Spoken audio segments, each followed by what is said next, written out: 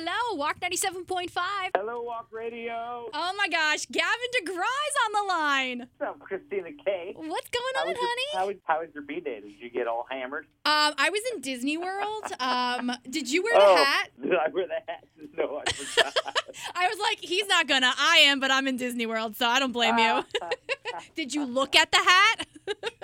I remembered the hat. There you go. That? That's all I ask. Yeah. That's all I ask. Yeah. I had a great memory moment. Aw, that's so sweet. What did you actually do on your birthday? I hung with the family. You know, I spent so many miles on the road. I like to hang for my B-Day with the family. That's what you a know birthday I mean? should be. I kind of like party with friends for a living. Yeah, You know what I mean? that's true. Birthday is time to be, is normal time. It's normal time. Wow, that's like the That's total opposite of us normal folk. It's exactly the opposite.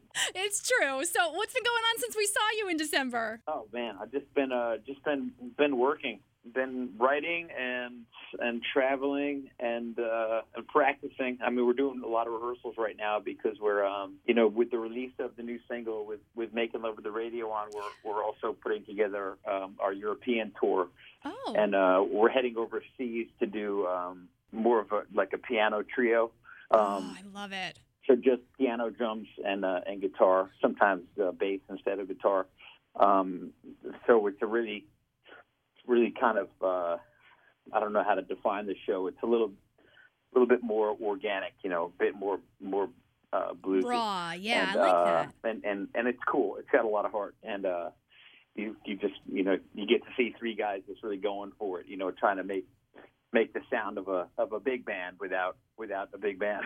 That's where you started though. Yeah, exactly, and it's been really it's been challenging, but it's been really great. I'm really challenging myself to just get to another level. And taking this particular tour over to Europe. We did something similar to this about 2 years ago in Europe, and it went over really well. So we'll head over there in about 2 weeks. To start another set of rehearsals before the actual first show kicks off. Because we've been in Nashville for about a week and a half rehearsing, and then we'll just take a few days break and then pick it up again and try to get everything back in our hands and see what happens. You got to jump at some point and see what happens, see where you land. Yeah. Now, when are you going to bring a tour like this to the States? You know what? I would like to do that. I think it's about time that we did that. So that's a conversation that's been in the works, and I think it is about the right time to do something like that. I think there's a lot of music listeners out there who want to hear something very, very stripped down, really organic. And I think it really is time for that. So hopefully at some point this year.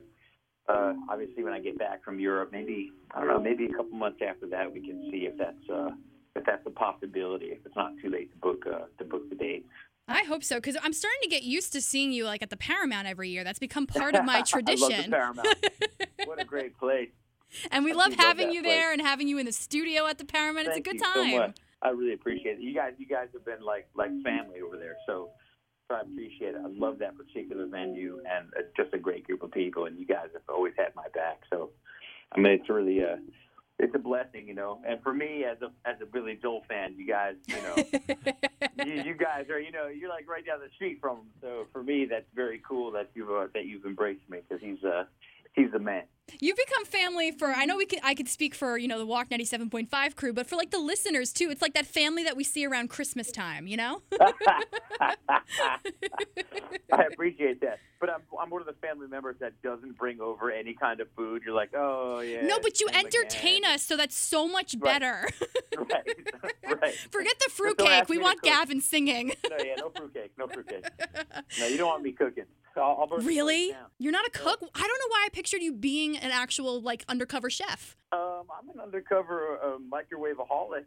Yeah. But that's about it. I mean, I know all the little magic numbers for my particular microwave here. I don't need the thing that says popcorn. I just know the times, Right. You can handle what you know. I gotcha. We do something cool on the show. We do this trivia question of the day. And my trivia question today was about a Mariah Carey song that's being turned into a movie. Do you have any songs that you would want to see into more than just a music video, a movie? Well, wait. What song is being turned into a movie? All I Want for Christmas Is You, which is true. I mean, I do, but that's becoming a movie. Really? Yeah. Is there any song of yours that you'd be like, I would love to see something more than just a music video done with this? Boy. My songs are better kept at about 3.5 minutes. I can't see, turning one of my songs into some kind of, saga. Yeah. It would be a little, maybe I'm the wrong artist. Well, I'm going to get some early Gavin Degraw points for our early fans here, but I feel like your songs were more episodes of One Tree Hill. Okay. I like your angle. Thank you. That's one of my favorite TV shows. Angle. I know when you came to the Paramount in December, there were so many questions from listeners like, talk to me about One Tree Hill. And I was like, that was such a long time ago, guys. It really was. It feels like another lifetime. But I mean, hey, you know what? That show, when they picked up my song, when they picked up I Don't Want to Be, I mean, that was definitely the theme song, the beginning of people, hearing about me. And I'll always be thankful for that opportunity.